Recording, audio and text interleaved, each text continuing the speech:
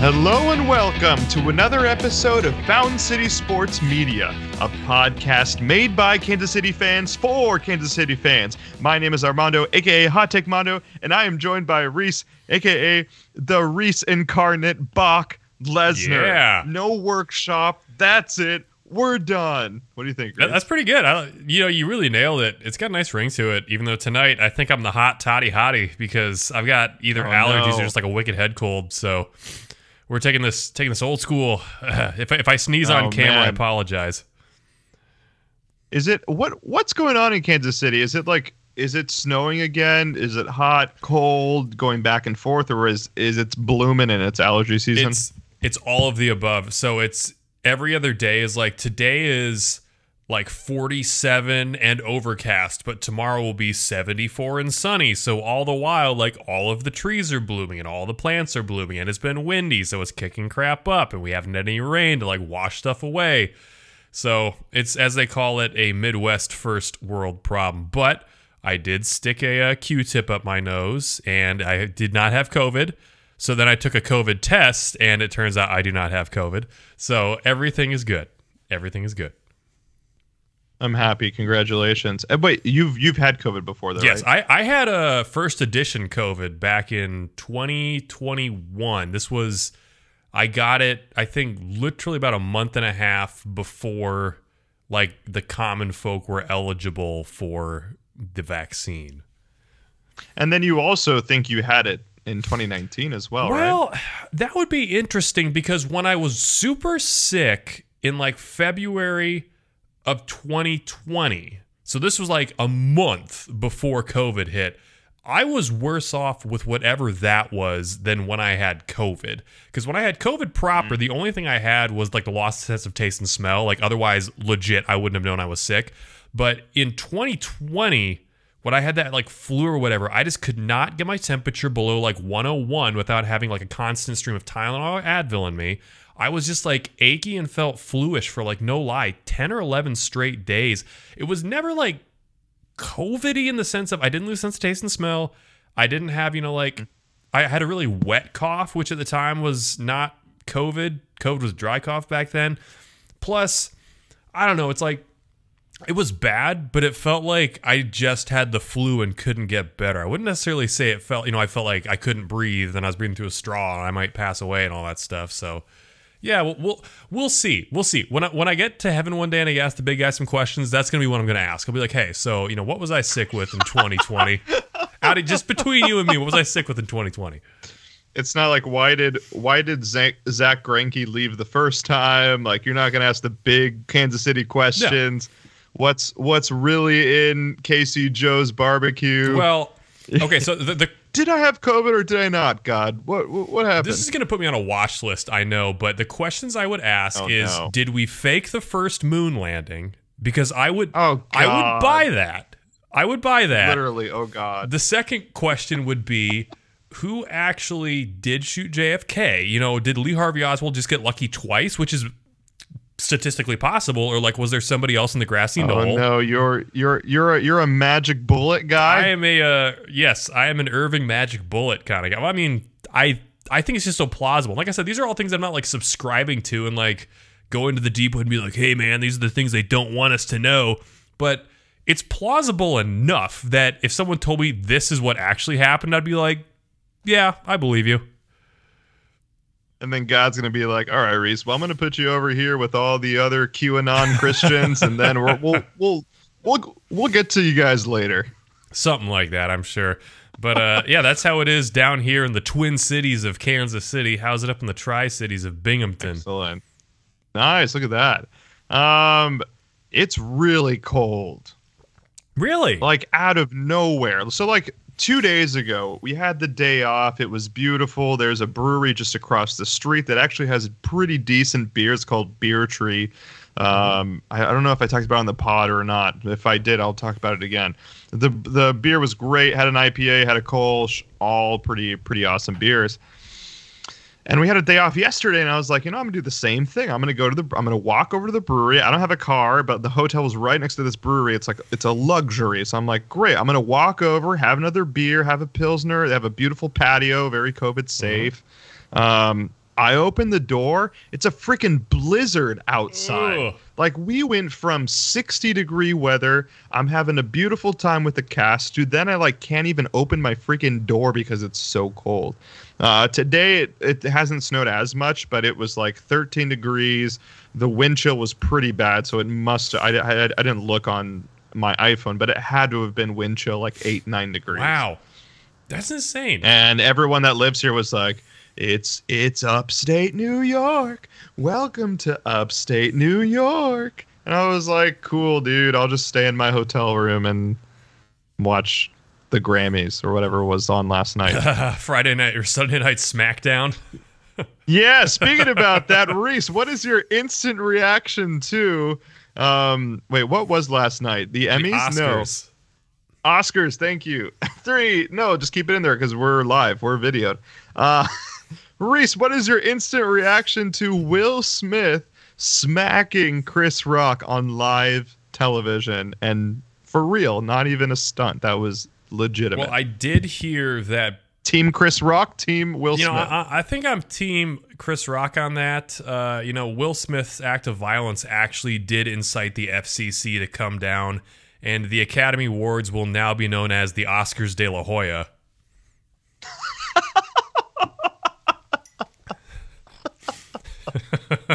That was so stupid. But you bought it for a second, so I mean, Reese, like everyone listening to the podcast, you know this is what our podcast is like. No one's surprised. And no, I did not buy it. I knew you were going to say something stupid. Go ahead, keep going. No, it's it made for great television. I think that's probably the most Janet Jackson Super Bowl moment since the Janet Jackson Super Bowl moment. Totally. I've seen the US stream, where because TV's on, what is it, like a 10-second delay, so you have a 10-second dump button. So I saw when they hit the dump button and it like froze up, but I think our fantasy group sent that clip from like the Japanese broadcast where they didn't have that. Yeah, Japanese and the Australian one. Yeah, so I feel bad for Will Smith in the sense of like, obviously that's not a very happy dude, and piling on him in those regards, it's like, obviously you don't just like unprovoked hop on stage and slap someone like that. But I don't know. What's your take on the whole situation? Yeah, definitely. I think the craziest moment, I think it's the craziest brawl, like celebrity brawl ever. Yeah. Like, I'm sure there's been brawls like at at like nightclubs and like at parties where people have gotten into an altercation. But this may be the first like celebrity on celebrity, like live altercation, where like someone is actually punching someone on live TV. And then those of you that have seen the unedited version, he says, "Keep my wife's name out of your bleep mouth." And he is yelling it like that is like to see someone like Will Smith, right? Will Smith, Fresh Prince of Bel-Air, like the most likable dude ever. Like, of course, there's fun memes about Will Smith. Like, Will Smith as a person is not, I don't know, Joe Rogan or like Dave Chappelle, like people love Will Smith. So for like him to go from that guy to then people knew he was going to win this Oscar and it was so momentous for him to win, but for him to like definitely ruin that moment for himself. Also, it was the first it was the first Oscars by a person of color as well that was producing it. It was an African-American man that was producing the Oscars, like a very big night for the black community, right? And for Will Smith, it's his first ever Oscar, and no one's gonna even like take that all in anymore. No one's gonna know that this was Will Smith's first Oscar. All the things that happened, and then especially that award was supposed to be for Questlove, which I just saw Summer of Soul. Really awesome documentary. Have you seen Summer of Soul yet? I saw it pop up on Hulu, but I haven't seen it yet, no.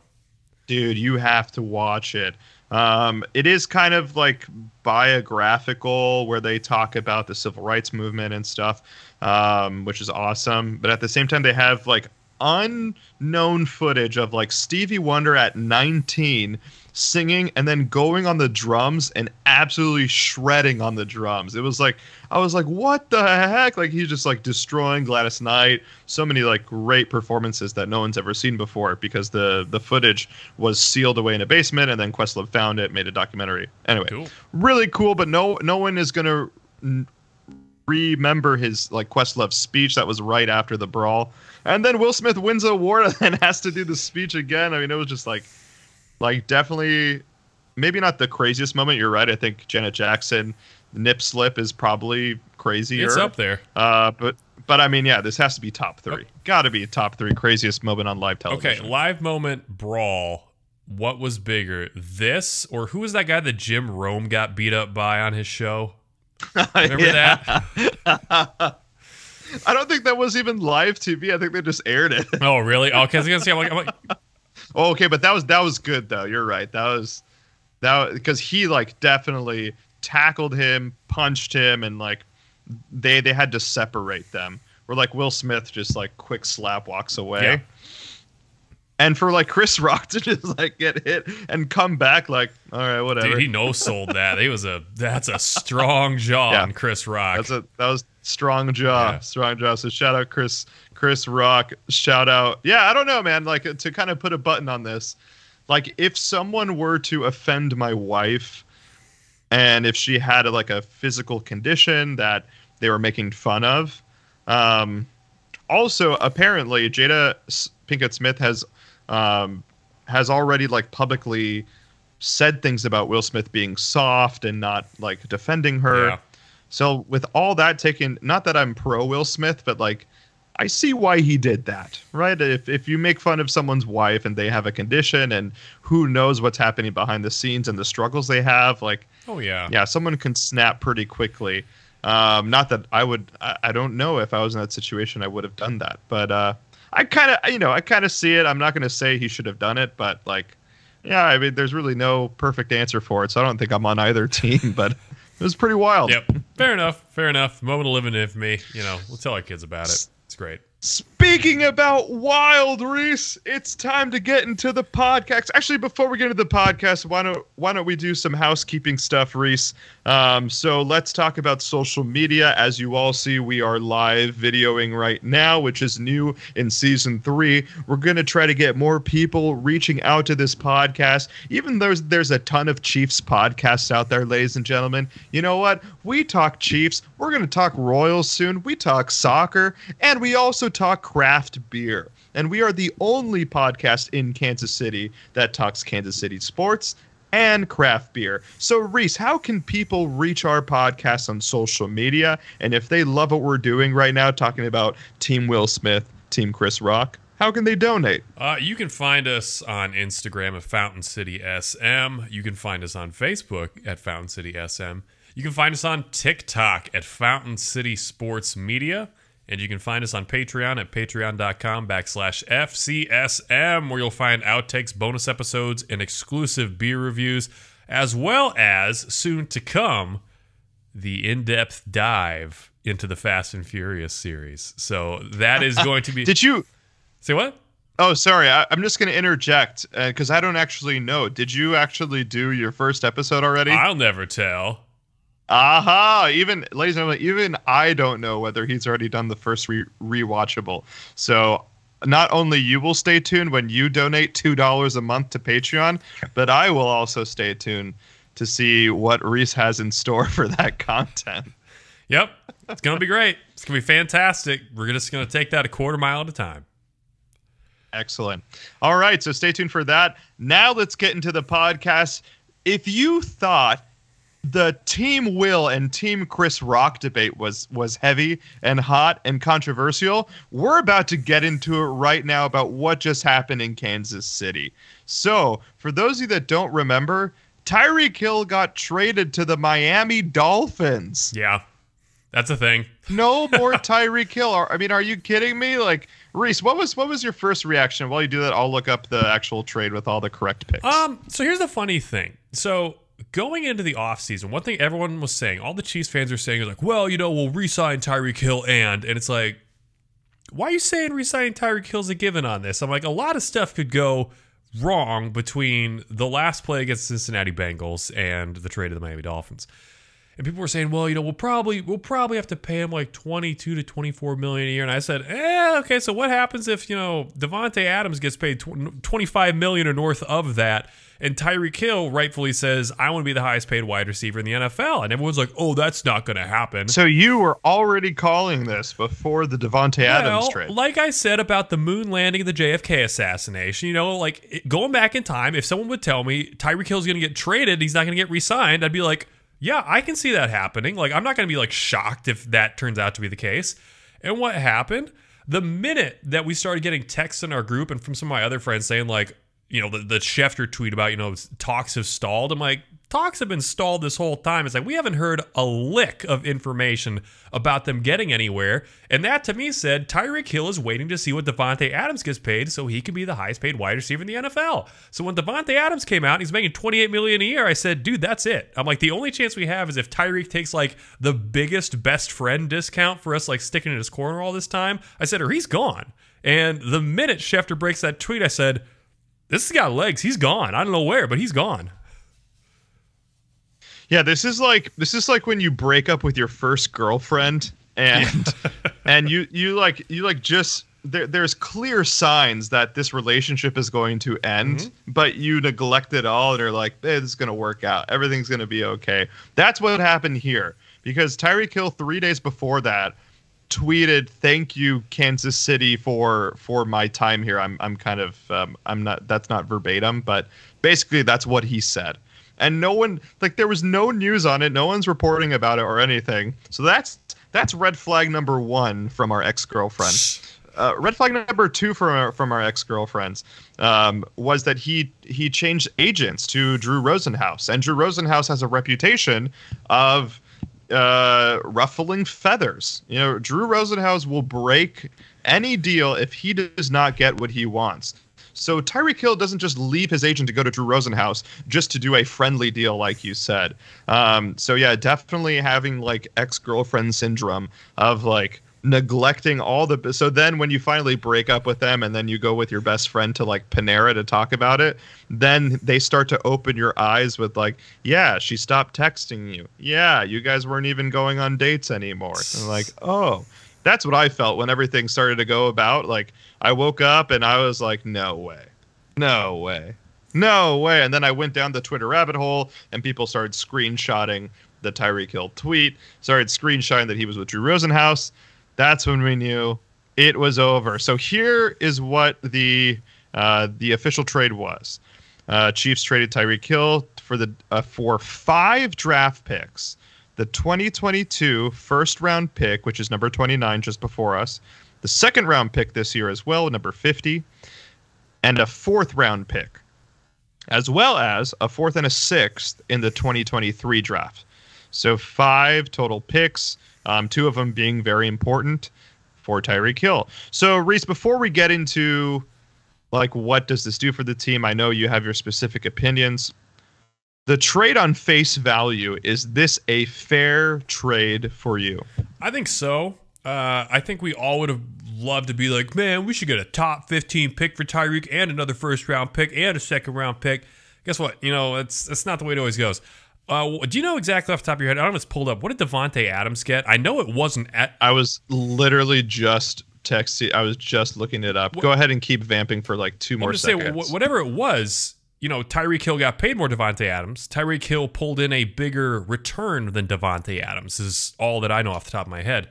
But all things considered, I'm pretty happy with this trade, especially considering that the Jets were going to give a package that didn't include a first-round pick, which to me... That was BS. Dude, that is so insulting. Like, I'm dead serious. This is like, what did we deserve to get this terrible, bland, flavorless trade?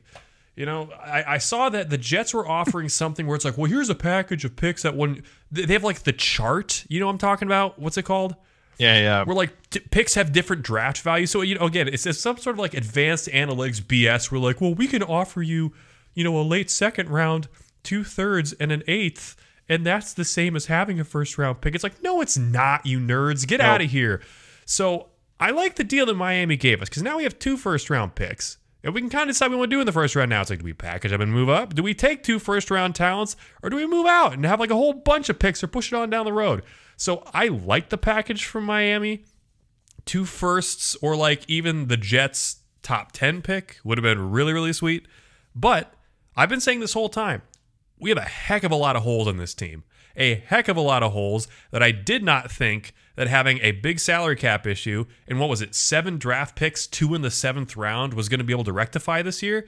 So all things considered, I'm pretty happy with this trade. Before we get into if we are happy with this trade, because I know you are, maybe you're happy, or you see it as a glass half full than half empty in this situation. Yeah. Am I correct in saying that? Cool. Yeah. Which we will debate. But before we debate that, I will answer my own question and whether I think that this trade was fair. By the way, in comparison to the Davante Adams trade, yeah, we got the better deal. Packers got a first-round pick, the number 22 pick from the Raiders, as well as the second-round pick, the number 53 pick, and that's it. Dude. So we definitely got way more than that, so it's a better trade for us. But Reese, I am not a Kansas City analyst. I am a Kansas City fan. And sometimes us fans get more heated and less illogical than an analyst. So, Reese, this trade was not fair. I wanted 2 first-round picks. Maybe not both in 2022 because not a lot of teams can do that except for like the Giants. But I wanted a 2022 and a 2023 first-round pick for the maybe we don't have to argue whether he's the best receiver in the NFL, but we can argue that he is a unicorn. There is no replacement for Tyreek Hill. So if you're going to take a player that has no replacement to it, then I want a lot. I want a lot for Tyreek Hill. I want 2 first-round picks, or I want a first-round pick in like 3 seconds. Wow. Maybe. Wow. But that's not even where I'm stopping, Reese. I wanted there to be some sort of conversation with the Cardinals, right? For DeAndre Hopkins, because we don't know what the situation is in Arizona, but it doesn't look good. There's been a lot of like silence since the whole Kyler Murray talks, but I'm hoping Brett Veach gave whoever owns the Cardinals, gave them a call and said, hey, what's going on over there? Because if we already know Tyreek Hill's leaving, right? Fine. We get to pick where he goes. Yes, I get it. Like, you know, he did us a service, but at the same time, he wants to be paid the highest. Fine. Go ahead and do that. But I need comparable value that I know I can't get. So I am hoping that Brett Veach called them. I'm hoping he even kicked the tires on, you know, someone I don't even know who would be more comparable. A.J. Brown, I know A.J. Brown is a free agent. Just someone that is a stud at wide receiver. Like, I wanted a stud for a stud. I didn't want a first round and a second round pick. I wanted a stud or 2 first round picks for Tyreek Hill. So I did not think it was fair. Well, I mean, it's pointed out a lot of times before, too. It's like this haul for Tyreek Hill is probably one of the top 5, maybe top 3 hauls in a trade of all time. And people were likening it to the Herschel Walker trade. I mean, you've heard about that, right? Yeah. Well, except for the Deshaun Watson trade that just happened. They didn't get anything. What was the Deshaun Watson trade? There's 3 firsts. 3 firsts for Deshaun Watson? Let me check. Keep vamping. 3 firsts for a guy who might not even play. I'm almost positive it was 3 firsts. I know. Literally, the Browns may actually, if this doesn't work, the Deshaun Watson trade will be the worst trade in NFL history and sports history, next to the James Harden, Ben Simmons trade. I mean, so here's the thing. So I get it. You want to pay 3 firsts for a quarterback who, when healthy and playing, is, you know, a top 10 quarterback in the league. Sure, yeah, I get it. But, you know, you got the most you could get for a player who's not a quarterback and who's not named Herschel Walker. So I don't know how much more we could expect from the Tyreek Hill trade. all things put together, I think it's a good package of players that we can acquire now and fill a lot of holes that we have on this team. And I really like the flexibility that it gives us too. The biggest thing now is that we just need to find a wide receiver one. I mean, I like the pieces we have in the receiver room we've acquired. We can talk more about that later. But the biggest thing we still need is the guy. I mean, you look at Cincinnati, or you look at any good team with multiple wide receivers for that matter. But Cincinnati in particular, it's like they got Chase, they got Higgins, they got Boyd. But Ja'Marr Chase is the guy. There's one play, who has the skill, who's the ball going to? Ja'Marr Chase. You could even say the same thing with the Cowboys last year when they had Amari Cooper, they had CeeDee Lamb, they had, who's the other guy? Gallup, but who's the ball going to in crunch time? It's going to Amari Cooper. I mean, not anymore, but it would have gone to Amari Cooper. That's the biggest thing we need now in this wide receiver room, is like the wide receiver that keeps everybody honest, so then it lets our other guys get open under their shadow. Yeah. I'll talk a little more about that soon. I don't want to get too into that yet. So you told us, and you can reiterate your claim. You don't have to make any new claims, but I want you to tell Kansas City why you think the glass is half full on this trade. I mean, why I like it or why I'm upset about it? No, why you like it, because you like this trade more than you hate this trade. Yeah. Am I mean, right to say that? Yeah, no, absolutely. And I like the trade because here's the thing. I know baseball and football are apples and oranges, but this is still an apt comparison. I see people being like, oh man, I'm seeing things like the Royals when they blew up the team back, after the 2015 World Series. The Royals did the exact opposite. We traded Tyreek Hill with a year still on his contract to another team, and we got pieces to replace Tyreek Hill, and we got value for Tyreek Hill. Now, I think that's part of the reason why he got more in than Devontae Adams, is because Devontae Adams was a free agent. They had to sign him. Or, that he didn't have years on his contract the way that Tyreek Hill does. Tyreek Hill having a year and then having to negotiate a contract is huge. Now, what the Kansas City Royals did that really screwed the franchise, and we're still trying to recover to this day, is that when they had their core of players, none of which were the Tyreek Hill of baseball, but Hosmer, Kane, Moose, all those guys, instead of trading them when they had a year left on their contract, bringing in some high quality prospects and rebuilding the farm, they said, I know this sounds kind of crazy, but I think if we have everything fall our way, we can go for one last playoff ride, even just to make the playoffs in 2017. What happened? They didn't make the playoffs in 2017. They didn't get anything for those players in return, and the Royals are still reeling. Now, if Kansas City didn't pay Tyreek Hill or didn't trade Tyreek Hill, they would have to pay Tyreek Hill after next year. He would still demand to be the top paid wide receiver in the National Football League, which at that point could be even higher than this $30 million a year he's going to be getting. And what happens then? We let a dude walk, or we keep a guy on our team who would be the equivalent of paying a top 10 quarterback contract-wise. We don't have the money to pay 2 top 10 quarterbacks in the league. No franchise does. Very good arguments and very good analysis and comparison to the Royals. But my argument is this, Reese.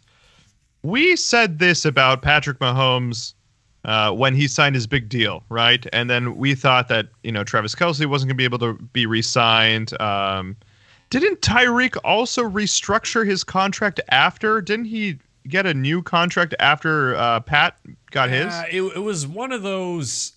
Again, I don't know. I know Travis did. I think it was one of those kind of 3-year extension kind of things that really just pushed money back. I don't know the details. Yeah, look, I'm sure I could be wrong on this argument, but I'm going to run it anyway. The fact that Brett Veach was able to restructure so many different contracts to then get people like a Frank Clark, get re-signed Travis Kelce for a ton of money. On paper, it does not look like it's going to make sense, but every year things are restructured. Who just got restructured? Joe Thuney got restructured. Pat could have been restructured again this year, and he has not been restructured. And that was an argument pro Tyreek Hill, that we could be able to afford him. Maybe you're right, not the highest paid wide receiver in the NFL, which then if it came down to that, then of course there is no argument for it. He was going to leave anyway. But there was a way to keep him for another year. I think what I'm trying to get to is my biggest argument for that this is bad for us is that we are hurt in the short term. I get in the long term we're going to be great. I just don't think a first round pick this year and even a second round pick this year is going to be the equivalent of what Tyreek Hill did for us on any side of the field. Say we get that edge from Michigan that tore his ACL and now he's dropping down. David Ajabo, I think is his name. Like, say we get someone like that who's super dynamic.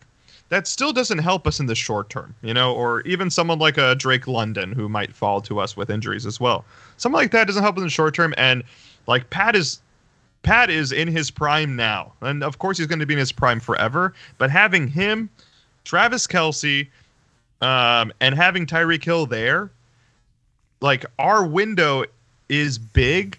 But to win now is very important because winning is hard no matter what. We've already seen that. Pat's already only won one Super Bowl.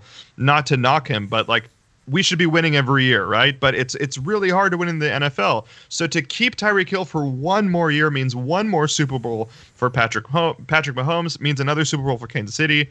And I think that's really important. I think it's important not to neglect the short term, especially with this team, because this team is so special. Like when we talk about, obviously, Patrick Mahomes and Travis Kelce. Well, so here's my argument with that.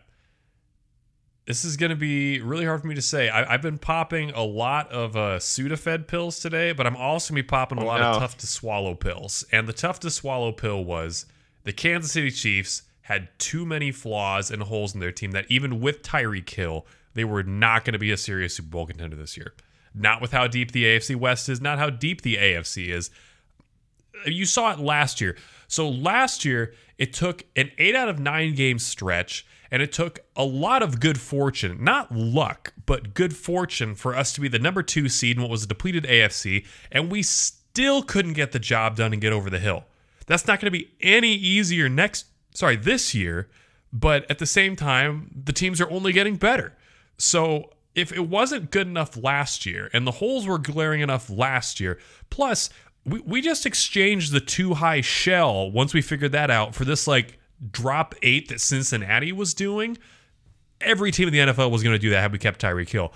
Now, because we're going to have to spread the wealth out to more targets and we don't have a safety valve who can blow the top off of everybody in every given play, I think this might be good for us in the short term even.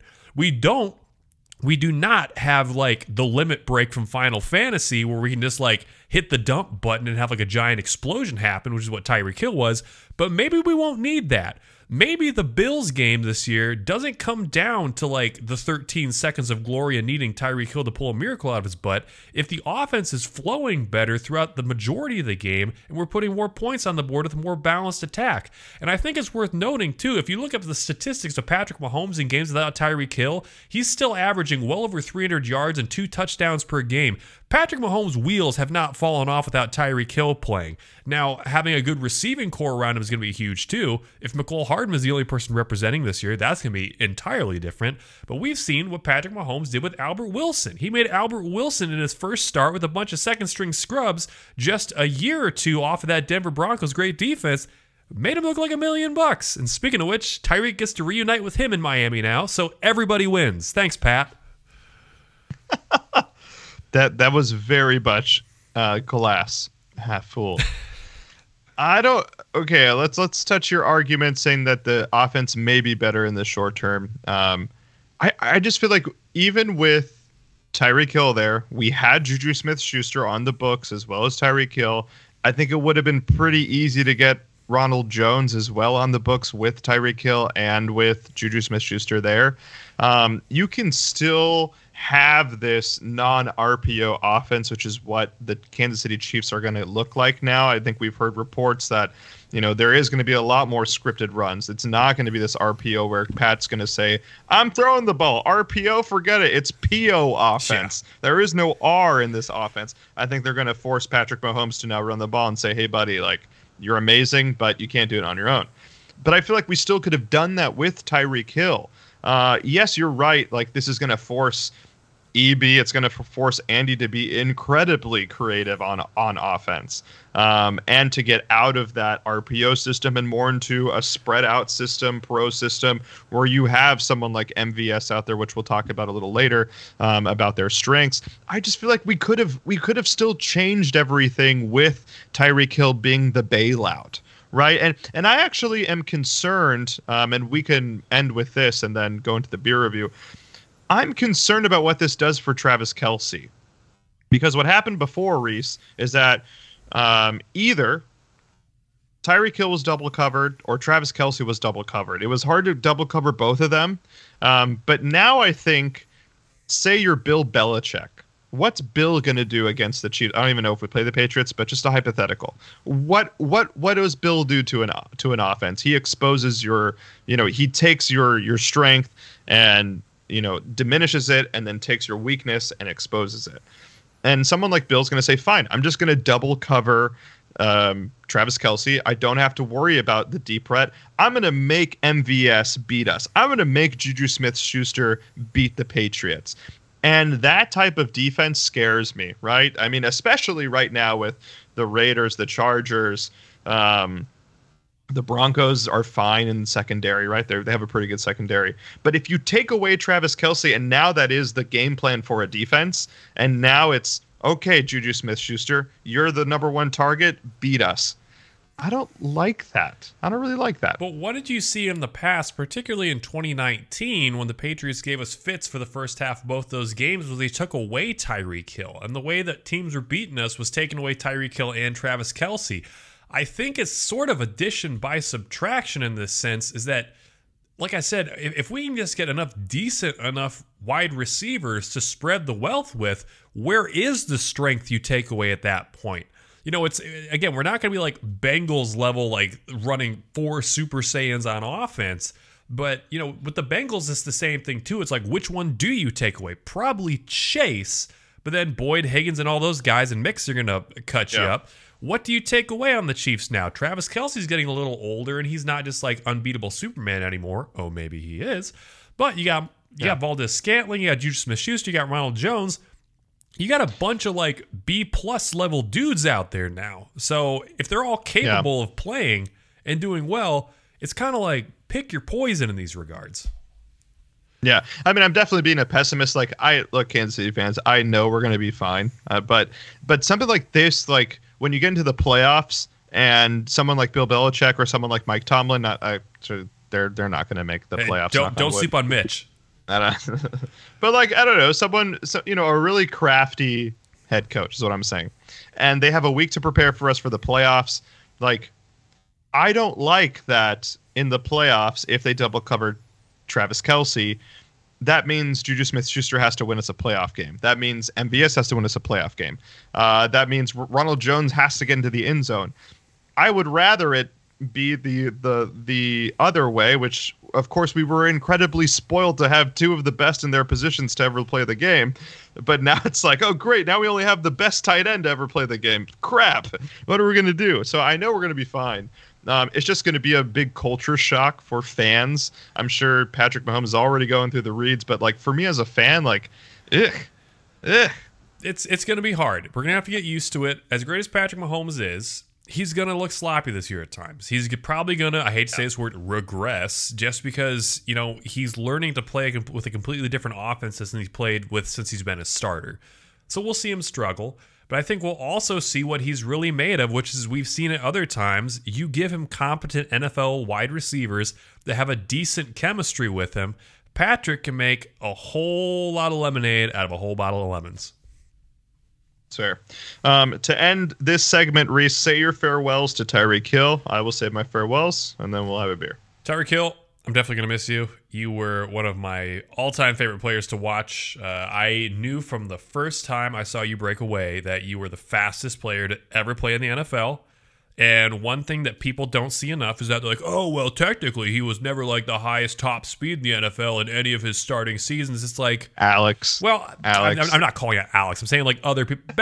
I'm calling out Alex. All right, we'll get Alex on the podcast. I'm talking about all those guys that have come through, like Ruggs, and who was that guy that was on Scotty Miller. Who was the guy in the Bengals that was there for a while? It was like something Shadow Chosinko? No, it was like something Henry the Third or something like that. I'll remember his name later.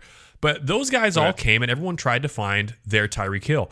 The reason they couldn't find their Tyreek Hill was the fact that there's never been somebody who runs in pads like they're not wearing pads. Tyreek's foot speed and lateral quickness and ability to turn the corner on people has been unparalleled. Even guys in the past like Devin Hester and Dante Hall, who are hard to bring down because they're so shifty, you'd watch them. It was kind of like move, loading, next move. Okay, loading, next move. And they were just really slippery. They were hard to bring down.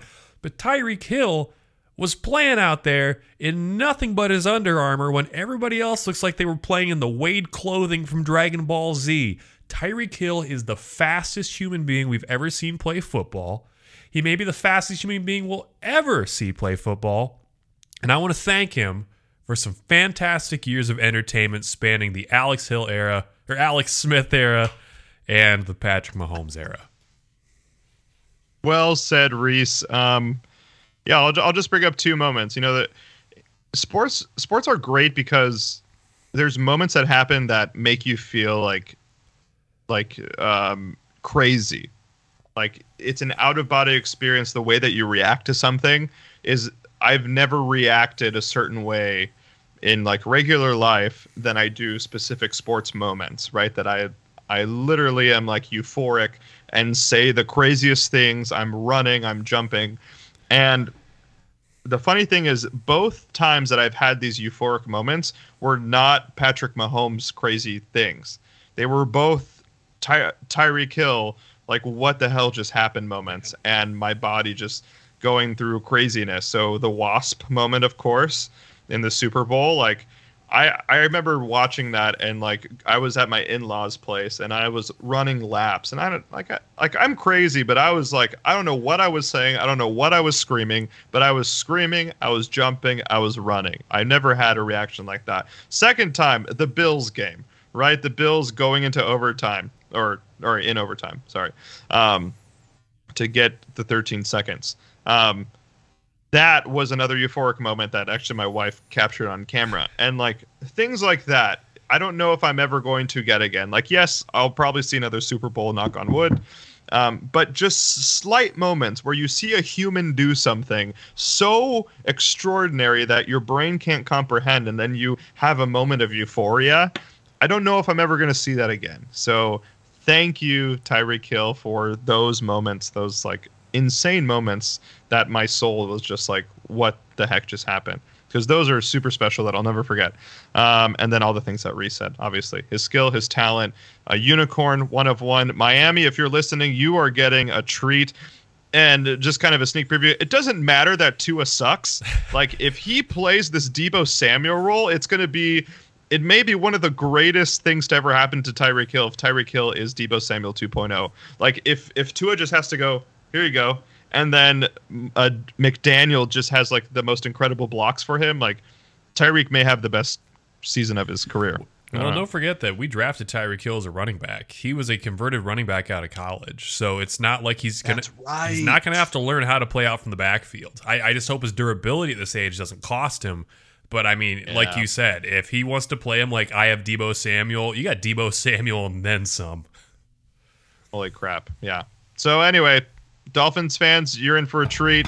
Kansas City fans, you're also in for a treat. We're going to crack open a beer and we're going to talk some more Kansas City Chiefs afterwards, so stay tuned.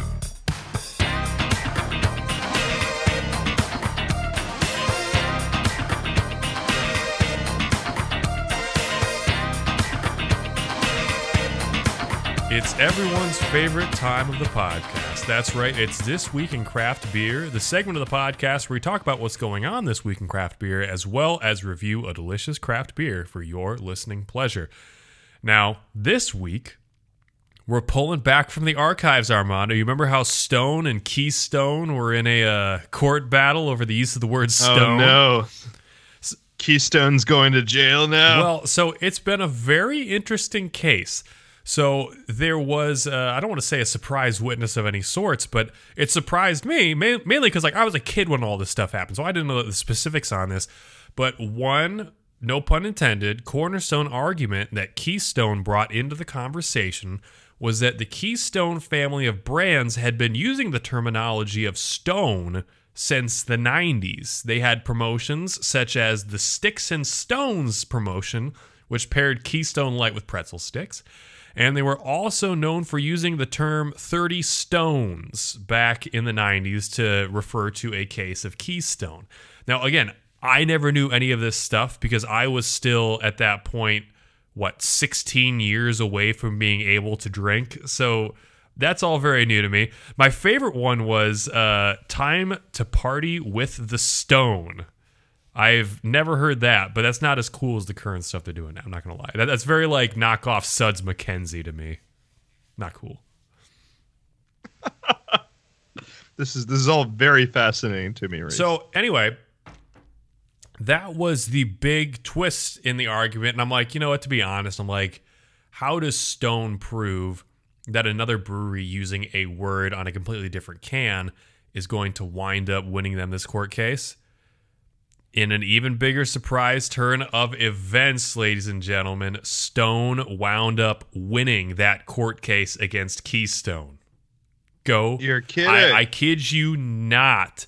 In what seemed like an unlikely victory, David topples Goliath. No relation. No relation. Yeah. So what happens now? Keystone can't say Stone on their can? I believe they currently have a cease and desist on being able to do that, but I do believe I read that Keystone plans on appealing the decision, which, they might have some argument to do because, again, I don't know the specifics of this court case, but I don't know how you can prove that someone doing that costs you $470 million over 4 years or something like that.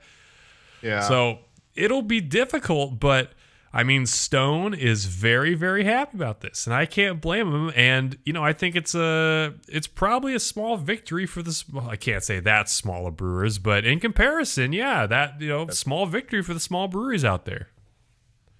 And like, if Keystone just put Key on their beer, I think that's cool too.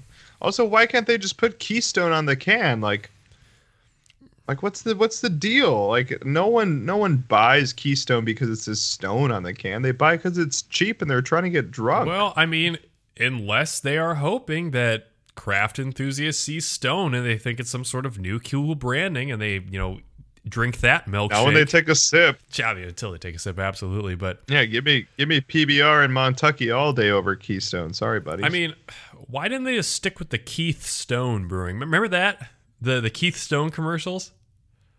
Oh, yeah, like yeah, the MacGruber looking dude. He had like the beef jerky stick. Yeah, you want to talk about like some advertising I think still had legs. I mean, if they would have kept with that branding and would have like put a photo of him on there, then you could be like, yeah, it's Stone named after Keith Stone, I mean, out of all the hills to die on, why would you die on that hill? Yeah. Oh, I mean, they're loaded, so they can do lawsuits for fun. Yeah, drop in the bucket. So it is expected they're going to take this to appellate court. So we'll have to consult local lawyer Sam Kuiper Jr. on this. Sam Kuiper Jr. as a graduate of University of Nebraska, you should be well versed in all Keystone law, as any Big Ten school lawyer is. So Sam, we'll have you on the podcast and you'll have to talk us through this. So. Yeah, actually, it would be nice to have Sam on to talk draft stuff, which we'll talk about soon. Oh yeah, he graded my draft B- because he didn't like that I took a running back in the second round. You got fleeced by Brees. I just kind of did it for giggles because, if Ronald Jones doesn't pan out or CH doesn't pan out, then we're ready. I agree that if we draft him and he winds up being like a total just cream hunt 2.0 for us, we can call him the Brees incarnate, and I will give up my nickname.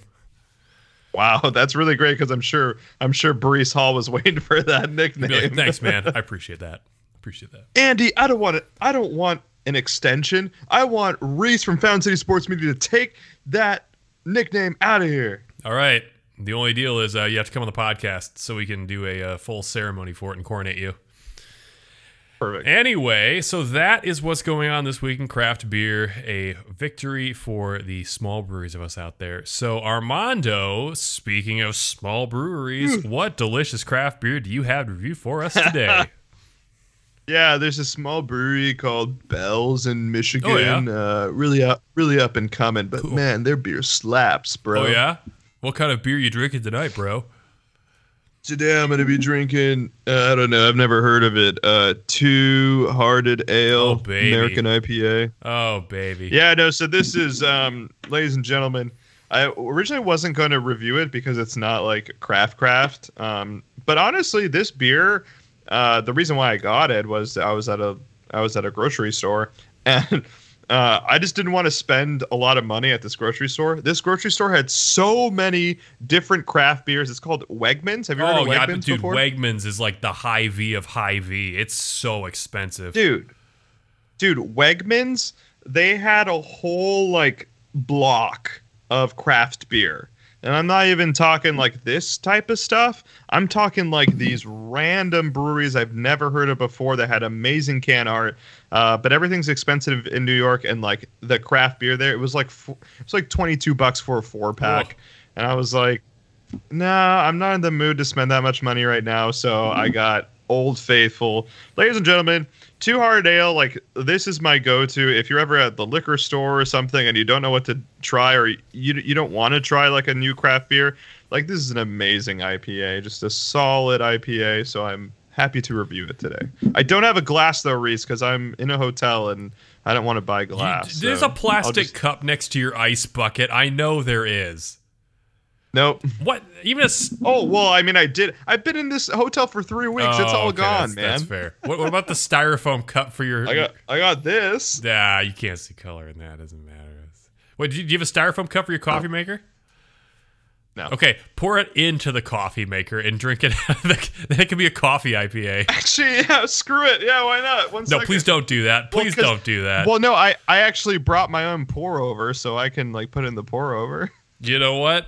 Why not? It'll look great. This is live television, ladies and gentlemen. And Chris Rock said last night was the greatest night until. Oh my gosh, look at that itty bitty Chemex. That's amazing. Ladies and gentlemen, because we're to you live, I just can't, I can't BS this part of it. This is for you. So you know what? We're drinking it out of this baby today. I would do it for you. Anyway. I cleaned it and everything. All right, I believe him. I mean, that's basically a tulip shape, right? That's how the best beer is drank. Yeah, this IPA smells like coffee, and it tastes like You coffee. ever had a coffee IPA? No. That's really stout, but not. Coffee IPA, sleeper style, baby. That actually makes sense because they're both bitter. So why wouldn't And it's you? a different kind of bitter. You have like herbal bitter versus kind of like rich umami smoky bitter in the coffee. So anyway, I digress. So here on Fountain City Sports Media, we review our beers with 5 different categories. We have aroma, appearance, flavor, mouthfeel, and aftertaste. And after each category, we give it a rating from 1 to 10, 1 being repug, 10 being fantastic. And we just cycle through the beer that way, and that's how we end. So Armando, first is last, sniffing that out of your coffee maker. What is the aroma on that Two Hearted IPA? Or sorry, Two Hearted Pale Ale, excuse me. Well, obviously I do smell a little bit of coffee, so. What's funny is that like this IPA is a West Coast IPA, but the pininess of this beer has a lot of fruit flavor or a lot of fruitiness to it, which I really enjoy. That's probably why I like this beer so much. You get some tangerine, you get a little bit of grapefruit as well on this beer, but it's not a hazy. Obviously, we've all had this beer, but it's really cool. Actually, I looked it up. It's 100% Centennial hops, actually. Really? So there is no like mesh in there. It's just a straight up Centennial West Coast IPA, which is like from the 90s that they would do 100% Centennial, but it works. Like you get a lot of great fruit flavors from the piney. So yeah, I get that grapefruit aroma and I get the piney aroma, little dank. Pretty nice. Out of 10, for the style, it's really good. 9.7. Wow. You gotta give it respect. You have to give it respect. Oh, baby. 9.7 right out the gate. I mean, this is a classic. This is, up there with like Tank 7 and some of those other just like, Sierra Nevada Pale Ale. Oh, yeah. Yeah, classic Goliath. macro flagships. So then category number 2 is appearance. What does that look like in your beautiful pour over? So from your point of view, it definitely looks a little. Actually, I got the light right on it. Looks a little lighter on your end. But it's a really nice dark golden color, as you see. Pretty good head retention, and you can even see some of the legs still there from the foam, which is really nice as well. Yeah, really good. Very translucent. You can still kind of see my eye from it. Yeah, you can still kind of see, but still a little hazy. So very nice texture and very not super translucent, but I mean translucent enough. We're not talking hazy here. Really nice for the style. 9, just a straight 9. All right, 2 9s in a row for Bell's Two Hearted. So then category number 3, the best part of Bell's Two Hearted is the flavor. What is the profile like on that Centennial Hopped IPA? What makes Centennial Hop taste the way it does? You know what? I'm curious. You know how people smell coffee grounds to then like cleanse your nose? Yeah. I wonder if putting it in here, I get actually more flavor, like more smell. Could be just like a self cleanser. Because it does smell like pretty solid. Like if I were to try it from here to here, completely different smells. Interesting. Well, yeah, and not because it's coffee, but yeah. Anyway, just thought of that. Okay. Flavor.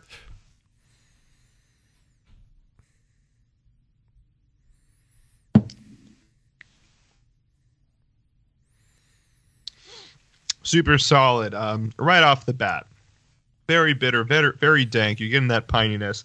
But also now I'm getting melon. Not necessarily grapefruit. Don't get any grapefruit, actually. Smell it more than I do taste it. But a very subtle melon, very nice, sweet taste that is distinct from that bitterness, actually. It's just very, very smooth. One of the reasons why I like this as well, because you do have the two of the bitter, and then you have the floral, and they mix very well together. But yeah, melon out of everything, maybe some orange, like tangerine kind of. Yeah. But predominantly melon. How about an 8.7 on flavor? All right, 8.7 is great. I got a big question for you. How many cups is that pour over? I don't know. I only put like a quarter of the beer in it, so. I wonder if you could drink that entire thing full of Two Hearted. I'd be curious. There's only one way to find out. Oh gosh, I'd say that looks like it's probably like a 3 cup pour over. Oh, maybe not even that much. Maybe it's like a 2 cup. I don't know. Science. So yeah, I've had maybe that much. So I don't know. What is it? Like a 24 ounce? Yeah, then? yeah. 3 cup, 24 ounce. That looks like it holds 2 beers. Yeah. Nice. Anyway, science. So King's Cup, baby. Category number 4 is mouthfeel. What does that beer feel like in your mouth? Being only a single hop beer, does it have a very distinct mouthfeel? It's not getting all muddled up with a bunch of other things? What's it like? Yeah. Pretty, heavier than I would want on a single IPA. I think I'm starting to get a lot more malt as I think about it, and the malt gets pretty thick on mouthfeel, and I think that's predominantly what I'm feeling in the mouth. Most IPAs I don't want to be like that. I don't want a lot of malt prominence, but you do get it with like traditional West Coast IPAs that just don't have a lot of other things that are going to mask the malt. So yeah, little heavy on the mouth. How about 8.2? All right, 8.2, not bad, not bad. Anything over like a 7 is good for mouthfeel. Yeah. I mean, still a solid beer. Category number 5, aftertaste. It's gonna be a little bit difficult because you got drinking beer out of where coffee is. But do you have any distinct aftertaste coming from the beer when you exhale and let it sit for a little while between sips?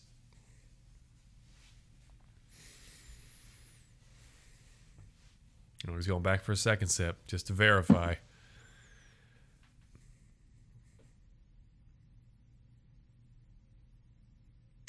Yeah, actually, I would think that it would be more bitter on the back end and aftertaste, but it's actually sweeter to me. Really? On the front end of it, like on the first couple tastes, I get a lot of the bitterness, but I don't really get it on the back end. Like, when you have something really bitter, it's just like you can't get it off of the back of the tongue, like it's just coating the tongue.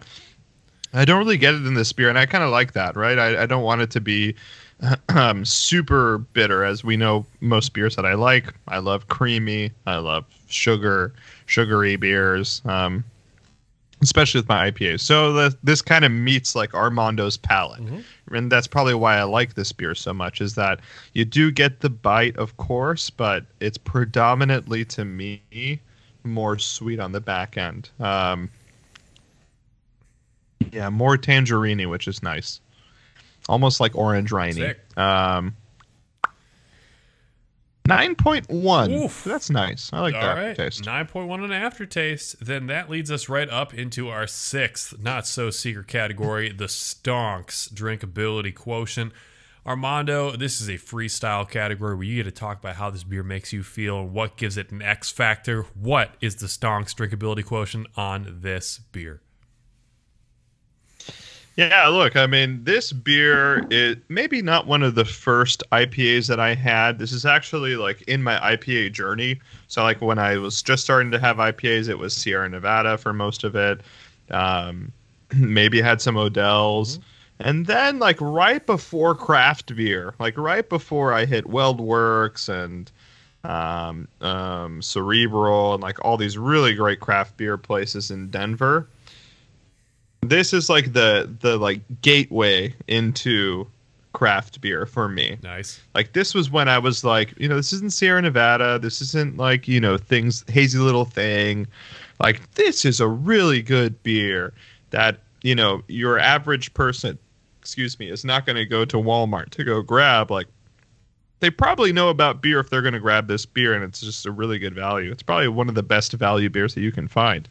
So it means a lot to me. It was that beer where I was like, I really enjoy this beer. I understand the taste. I'm ready to move on to, the Mon-Pa Denver's, double squeeze IPA, all that BS. So yeah, it has sentimental value to it. We got this nice little fish. I don't really know what it means, but I'm sure it's a fish in Comstock, Michigan. I think it's a rainbow trout, isn't it? Huh.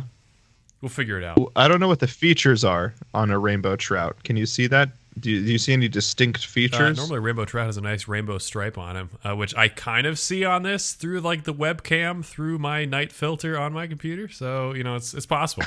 we'll have DNR correspondent Jordan Bachman come on here and tell us what fish is on the Toyota bottle. So perfect. Yeah, I mean, this is just like a McDonald's icon or like a Starbucks logo. Like this is what I compare it to, right? Everyone knows what this looks like that drinks beer. So a lot of sentimental value. I love it. Just a solid 9.0 on Stonks drinkability quotient. And now I'm starting to feel it a little bit, which is nice. The coffee accelerates the feeling of the alcohol in the bloodstream. That's maybe, yeah. Like what if someone watches our feed and it's this like brewer from like Belgium or something? They're like, this is the greatest idea. I never thought to drink beer out of a coffee. I feel like, isn't that a SpongeBob thing where it's like, write that down. Yep. I don't remember. I don't know. That's been too long. Are you a SpongeBob guy? Oh, I love SpongeBob for like the first 3 to 4 seasons. Like anything after that, I don't mess with. But yeah, it changed a lot. The OG classic SpongeBob, I'm all about that. My brother, aka Uncle Drew, knows every line from every episode. I don't know, as he got older, his memory's not as good, but when he was young, my brother can recite every line from every movie he watched, and like as SpongeBob as well. Wow. I would say I was a SpongeBob fan through like the first SpongeBob film. Like anything up to the first SpongeBob film, I'm pretty versed in. Anything after that, gray area. Gray area. I was gonna say we were probably heading into high school once the film came out anyway. Well, we were heading into high school, and now we got to head back into our final segment of this podcast. So stay tuned, ladies and gentlemen. We're going to be talking about Valdez Scantling Smith-Schuster. That's hard to say. Dude, say Smith-Schuster without saying Juju Smith-Schuster. It's hard. Wait, are we talking about Juju We're too? talking about Juju. We're talking about all the weapons in the pool. Oh, okay, all right. I'll talk about all of them. We'll All right, do it live. this We'll is- do it live. We got an action-packed podcast. Stay tuned, ladies and gentlemen.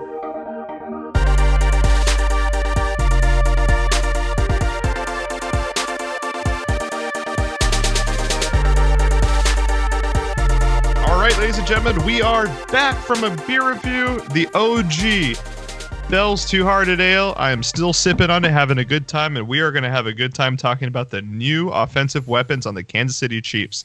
Starting with Juju Smith-Schuster. Let's start with him first, because I kind of talked about him on my own last week. But Reese, let's hear your 2 cents on Juju Smith-Schuster looking like for now, because I don't hear any other rumors that the Kansas City Chiefs are looking at a Julio Jones, looking at AJ Brown. He's looking like he's wide receiver 1, Reese. So what is your reaction? Oh, man. So my reaction when we got him was that, good, we've gotten ourselves a nice kind of center of the field receiver who's not afraid to take hits, who's not afraid to fight through contact. He's got pretty good hands.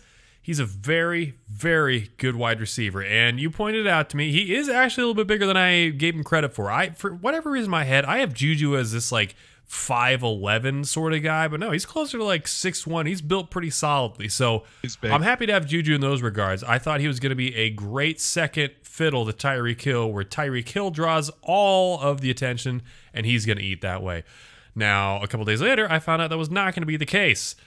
So I'm still happy we have Juju Smith-Schuster. I think he'll be great for a year. It'll be interesting to see if we resign him for longer than that, or if in this current wide receiver economy, someone's like, yeah, I'll pay $21 million a year for Jubs. And it's like, it's crazy. So I'm super excited. I love Juju Smith-Schuster. I think he's a good player. I remember back at USC, he torched Penn State in that Rose Bowl. It was a fantastic game. And, yeah, that's my thoughts on Juju Smith-Schuster. Who was his quarterback? Was it Sam Darnold? No. I should know this because I'm a USC fan, but did Darnold go to USC? Yep. I think it was Sam Darnold then. Because Josh Rosen's the guy at UCLA, right? 20. Yeah, Josh Rosen was UCLA, so he was drafted in 2017. So let's see, 2016 USC football roster. This is live, ladies and gentlemen. Oh, they had such a good team. Good Lord, they had Juju. They had Juju and Michael Pittman Jr. And didn't they also have Ronald Jones on that team? Yeah, I think Ronald was on it. Adoree Jackson. Yep. Good team. Yep, Sam Darnold. Sam Darnold was a quarterback. Wow, there you go. So what a great team. I'm excited about Juju Smith-Schuster. Ronald Jones is there too. I will say wow. The second part of this I will say now is that I'm still excited for Juju, so long as in the draft we find somebody who is going to be the future wide receiver 1, or at least has the skill set of being a wide receiver 1. Because I think we can play well with not a receiver by committee, but like I said, you kind of have like this Cerberus now. You have future wide receiver 1 we draft. You have Juju Smith-Schuster. You have Valdez-Scantling. And then you also have potentially maybe Josh Gordon and McCole Hardman hanging around. So it's like, which one do you want to defend? But a lot of that's going to be very dependent on finding that future wide receiver 1 in the draft who's going to keep teams honest and keep teams watching them. Yeah, I mean, we'll talk about the draft probably next week, hopefully, or maybe in a couple of weeks. But like sneak preview, yeah, it would be great if someone like Drake London dropped to us in the bottom, or if we moved up to get a Drake London, to get a Jameson Williams, who probably is not going to play all season because of his ACL injury. But that's someone that Kansas City's like, fine, I think we're fine with this group. We can probably contend. We can take someone like a Jameis Williams, who was supposed to be the best wide receiver and will still be very good after his ACL injury. Anyway, that's just a precursor. So you all, if you haven't heard, you can go back, but it's not as relevant anymore. I did a 30-minute like loving Juju Smith-Schuster as a wide receiver too, and all these arguments talking about how I love him, and like now that's all at the window because now he's our number 1 wide receiver. So I am less excited about Juju Smith-Schuster than when I was excited about him. But look, great player. Of course, he has his off off the field issues with TikTok, which we've talked about before. And actually, I had quoted in the podcast. I don't know if you heard it, but I was like, Juju said, "I'm here for business." And literally, like after we had posted the pod, he then made the TikTok of him with his Chiefs jersey on dancing. So forget it. He's going to be doing that, and we're just have to get used to it, Kansas City fans. But we're used to it. Another conversation for another day, though. So what Juju brings to the team, I think, is great because this offense has changed. We've gone from all these short, fast, wide receivers that are incredibly athletic that can, get thrown the deep ball with McCole, with Tyreek, even guys like Pringle, right? Pringle had some speed. He wasn't super fast, but like he kind of had the same MO as all these other guys. This team is completely changed. Oh, yeah. Like, Andy Reid has changed this team so much, I have no idea what's going to happen next year. Juju Smith-Schuster, Josh Gordon, MVS are all three different people that we have never had on this team before. Like, they're super tall, run pretty decently, but can also catch these one-on-one catches that no one else could have done before other than, like we talked about, like Darrell Williams caught one against the Raiders. So this is like a totally different team that I don't know what's going to happen, and I don't know if Andy was foreseeing that Tyreek Hill was going to leave, and that made more sense to him to get Juju Smith-Schuster. But I'm going to say Andy and EB might be going on the fly right now, trying to figure out how are we going to make all these guys fit. Totally different. But again, they're fast. Juju also has great hands, which is what we are lacking on this team. So it's great that Juju Smith-Schuster can, rarely drops the ball, which is great. He was playing in the slot a lot. I don't know if we're going to see him in the slot here in Kansas City, so we're going to see him out on the edge, which might be nicer for him. But we saw him beat defenders, and he just had a really awful quarterback in Ben Roethlisberger that couldn't throw him the ball. So if people look at his 2021 stats and say, "Well, look at that," he couldn't catch anything. No, he was getting open. Go back to the film and watch him. He was getting open against receivers. Ben just couldn't throw him the ball. So I'm really excited to see him on this Kansas City offense. I just don't know if I'm that excited for him as wide receiver one. That's okay. That's fair. I think he would have been. He doesn't thrive the most as a wide receiver one. He does the best as like kind of like a wide receiver like 1A. That's kind of what he was back when Antonio Brown was there. It's like he was good enough to be wide receiver one, but he thrived more as not being the main focus of the defense. Yeah. He also, something that I brought up in the last podcast, so I'll just bring it up quickly, but it's important. He has the most receiving yards of anyone under 25 years old in NFL history. That's going to be... Which... It's a big deal. Pretty super cool until Jefferson and Chase get around that age, but good record to have. I know, yeah. But for right now, for the record to be there, like he's good. He's good, ladies and gentlemen. It'll be nice to have him. Okay, let's talk about his counterpart, Reese. 1 second, let me open up where we have it. There we are. Marquez Valdes-Scantling is now a Chief. I forget what the deal looks like, but the deal is actually pretty good for us. But we signed him immediately after Tyreek Hill leaves. I know people were trying to compare Marquez Valdes-Scantling to Tyreek Hill. Other than the speed, there really is no comparison to them. They are totally different body types, totally different way they play. Again, Marquez Valdes-Scantling was playing in the slot. I mean, Tyreek played there kind of sometimes, but just totally different players. Anyway, Reese, what is your reaction now? It looks like Marquez will probably be our wide receiver too. I don't really know what McCole Hardman's role is in the future, but let's just assume Marquez is going to be like in space. He's wide receiver number 2. What do you think? Well, I'm going to answer that question with 2 answers. Number 1, let's start with McCole Hardman. McCole Hardman is going to be what he was drafted to be back in 2019, which is going to be a Tyreek Hill replacement. Now this is the make it or break it year where it's like, all right, you got to get in touch with Patrick Mahomes and you have to be able to read his mind and run all those routes that we saw Tyreek Hill running. Which I don't know if you've seen this, but we did run WASP with McCole Hardman as the main target last year, and he was able to Really? Yeah, he was able to catch the ball. He didn't have a guy closed in on him the way that Tyreek did because it was a shorter pass, but he ran WASP. He got another probably 7 to 10 yards running towards the sideline afterwards. He's capable of doing it. We've just seen him with a really bad case of the drops. He seems to have a lapse in just kind of his focus, or he doesn't know the routes. There were times, I think we said in the Super Bowl against the Bucs, on the first drive, there were 2 routes. And it's like, dude, if you run that route properly, it's like you take that to the house. But he lost the ball twice. So that is what we're going to see Mecole Hardman do. Now, MVS, I think MVS is going to be a bit of a wild card. I think there's a lot of things he can do. He's deceptively tall for his size, and he's also deceptively fast for his size.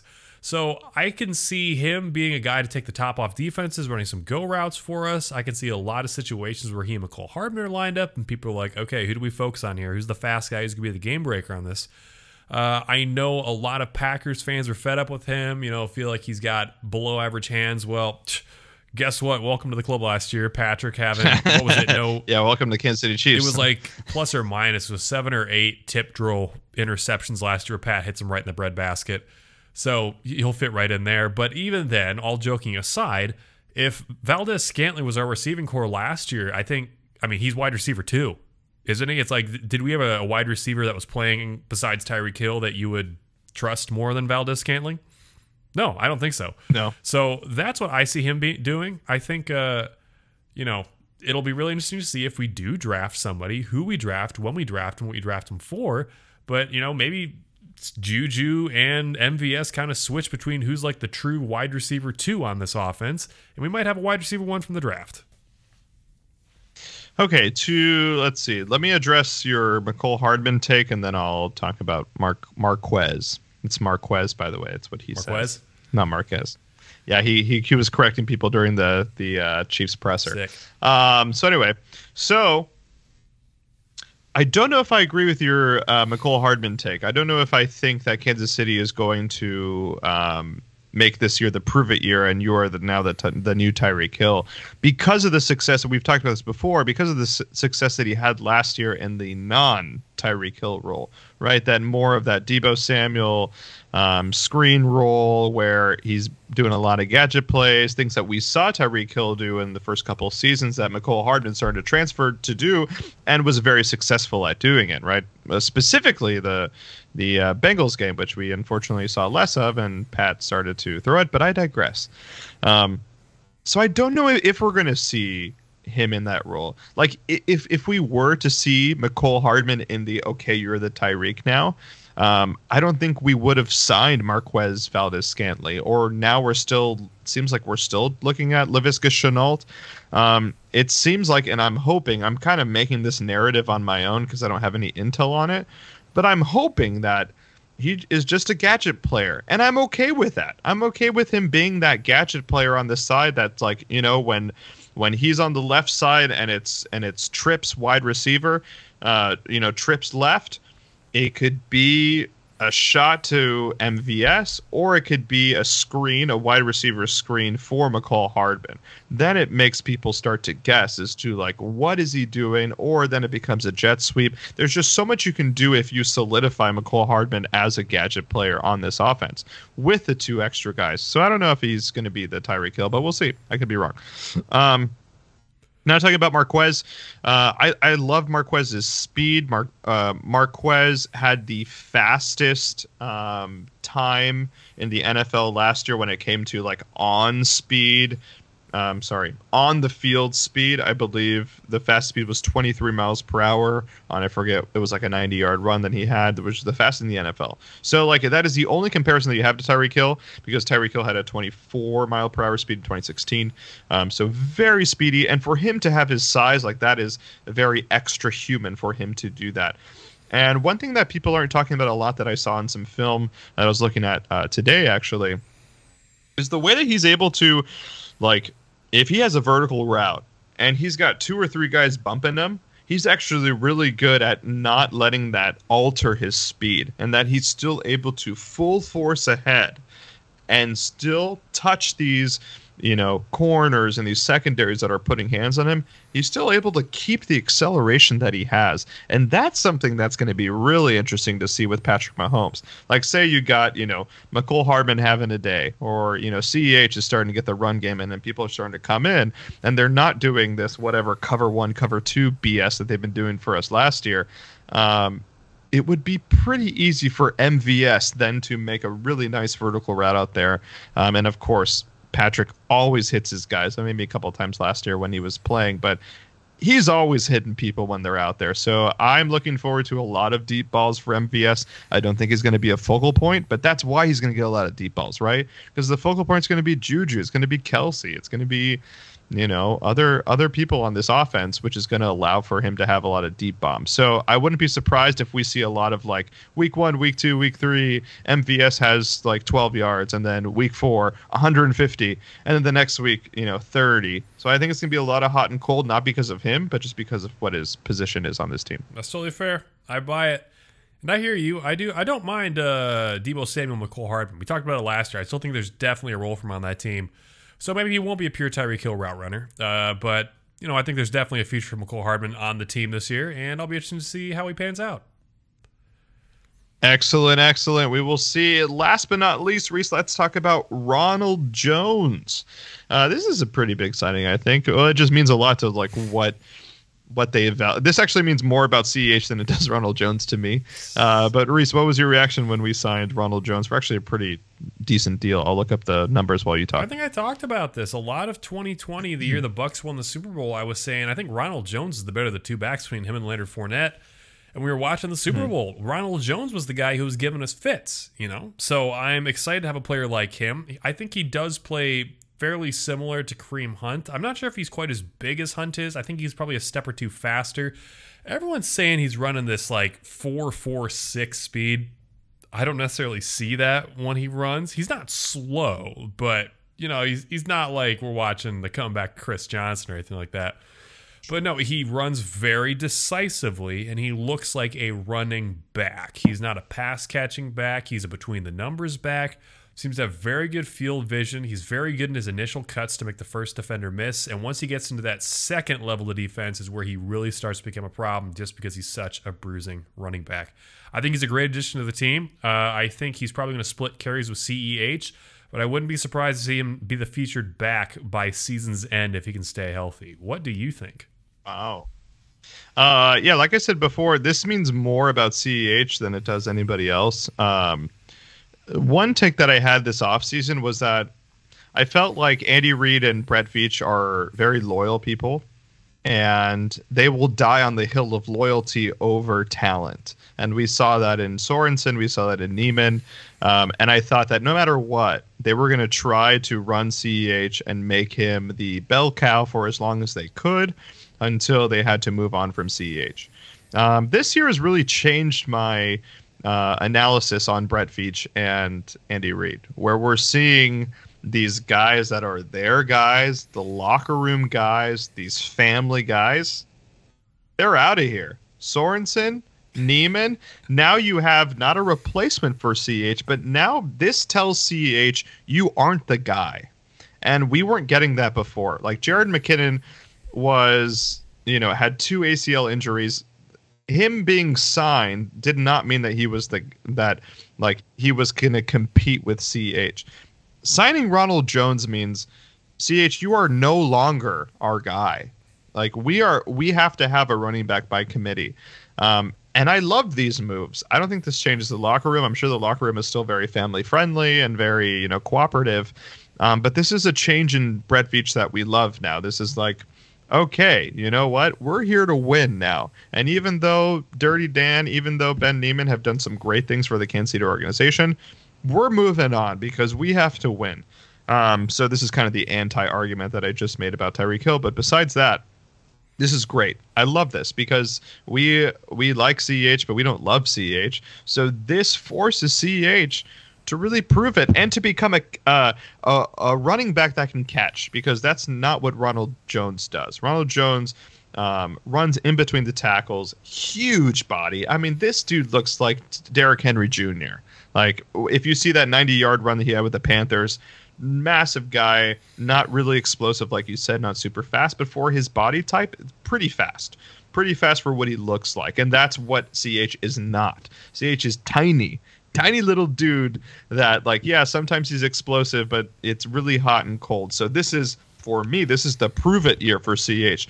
you're not going to work out? Fine. We got Ronald Jones. Let's get another guy and we'll figure it out. So that actually I'm really excited about, to see both of them. And maybe this forces CEH to really have more of a passing role on the team, a catching role, because that's not what Ronald Jones does. So I think it's a really nice 1-2. Love it. One thing I really want to see with Ronald Jones that we haven't had since Kareem Hunt is show me the running back who gets met in the backfield, 1 yard carry, but he bumps, spins, and falls forward for 3.5, 4 yards. We just haven't had that at a running back since Kareem Hunt. And I think another thing we haven't had is that, like, if a running play is executed perfectly by our line, it's probably going for like maybe 10 or 11 yards of CEH. Now, if a running play is executed perfectly by our line, that could be ripped off for like a 30-plus yard carry with someone like Ronald Jones. I'm very excited to see what we can do with a talented and true running back. Totally. And yeah, actually, now that you said that, it kind of got my brain going. I'll say one more thing. 4th and 1s are now going to be really fun. Yeah. Because 4th and 1 or goal line stops or red zone plays, not only do we have Juju Smith-Schuster and maybe even MVS. I don't know how he is on a one-on-one, but Juju Smith-Schuster is good on one-on-ones. Not only do we have that threat now we have Ronald Jones that I would trust on 4th and 1 to run the ball. We haven't had someone to trust in 4th and 1. Even Jerick McKinnon, like he was a small guy. Now we got a bruiser. Now we got someone that might be able to go in between the tackles, and we don't have to do this circus BS every single play. Like, fine, we'll still keep it here and then. We'll do our little pitches to Orlando Brown or whoever. Yeah. But this will be really nice. A really nice like mix up. Positive mix-up in the red zone, which we haven't seen in a very, very, very long time. I agree. Okay, Reese, let's wrap it up. Reese, you doing anything fun this weekend before we end? What's going on? Oh man, this weekend, I don't even know what's going on this weekend, to be honest. Like, I'm living everything such like one day at a time right now with all the fires I'm putting out, that it's just kind of like, all right, let's just make it to the weekend and let's reevaluate and see what happens. So, it's like, or like Plankton and SpongeBob just do a callback and he goes, well, I don't know, I didn't think I'd make it this far. Well, you hang in there, Reese. Yeah, I think I have a day off. Like on Friday, and it's supposed to be nicer. So the brewery across the street actually has 3 different breweries here in Binghamton. It has the Mall Brewery, it has the Downtown Brewery, but it also has a farm brewery that's like out in a farm. Same brewery. It's called Beer Tree, but it's called like Farm by Beer Tree. Yeah. So I think me and my friends might go check that out if the weather's nice. So fingers crossed, Kansas City fans, that Binghamton, New York is nice and sunny and shining and positive, just like we are trying to be about our Kansas City Chiefs. Stay tuned, ladies and gentlemen, for more content. I think we might talk draft. If not, we'll talk Royals, because opening day is still April 7th, right? Yeah, it's coming right up. Yeah, I'll be wearing my jersey again before we know it.